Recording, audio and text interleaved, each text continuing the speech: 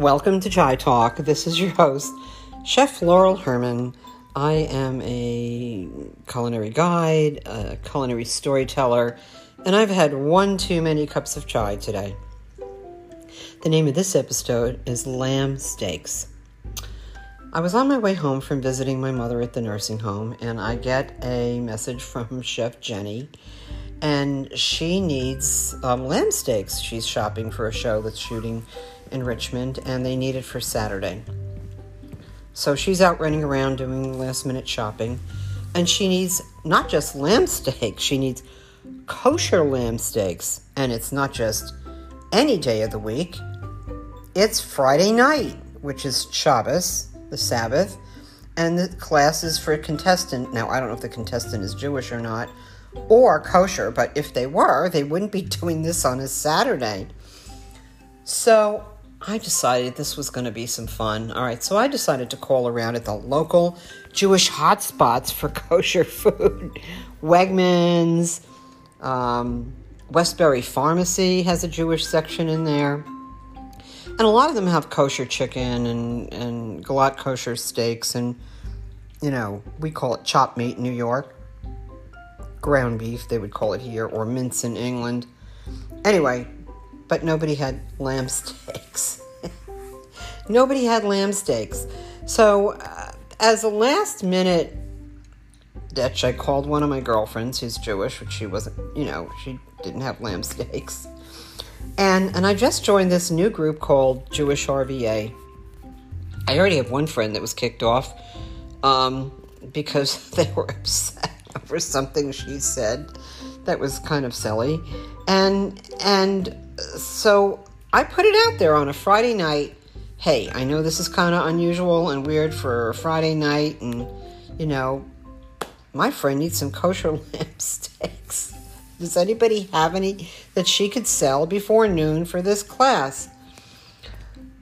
So I just put it out there, and she was like, wow, Laurel, you're really a good friend because you would risk this for me. But I've been risking this for my entire life because I have been the black sheep of my own people. So I don't really care if anybody likes me or not. I mean, it's a food thing. And when you need something, and you will go to any lengths. And it was fun. I was having fun with Jenny, and we were going back and forth. And, somebody might get insulted. So I was just talking to my friend Marie, and she goes, it's a shanda. A shanda means a shame.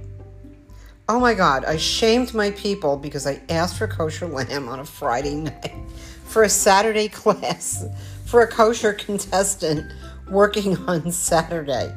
It's absurd. Anyway, but it was fun, and I don't mind sticking my neck out there for the cause. I mean, I'm all about helping my chef buddies out. I remember I've gotten in trouble before. I remember when I first moved to Tucson, and didn't grow up religious, and I remember going to the rabbi's house for lunch. We were invited for a Shabbos lunch, and he had just invited us the day before, and I said to my ex-husband, didn't he ask his wife? But I guess they're used to having people over. Anyway, it was right before Passover, and really religious people will move everything out of the kitchen and everything. So they had boxes all over the place. And I walked in and said, are you moving? It was such an embarrassment. I didn't know. How am I supposed to know? Anyway, I should know this stuff, right? Anyway, and my grandmother, she was one of those, the thing about being Jewish is they worry more about what other people are going to think. Nobody should see you carrying on a Sabbath. You shouldn't carry your purse. You shouldn't do this, you shouldn't do that. And I remember that my mother told me stories of my grandfather opening up the window in the Bronx and yelling out to about my grandmother, whose name was Bessie. What didn't you want the neighbors to know, Bessie? And she would be like, shh, shh, shh, it's a shanda, it's a shanda. And this was a shanda. So if anybody happens to have any lamb steaks in the freezer, give me a call before tomorrow at noon, which is What day are we on? We are on the 16th, 17th of September. Good Shabbos, everybody. Peaceful weekend. Speak to you soon.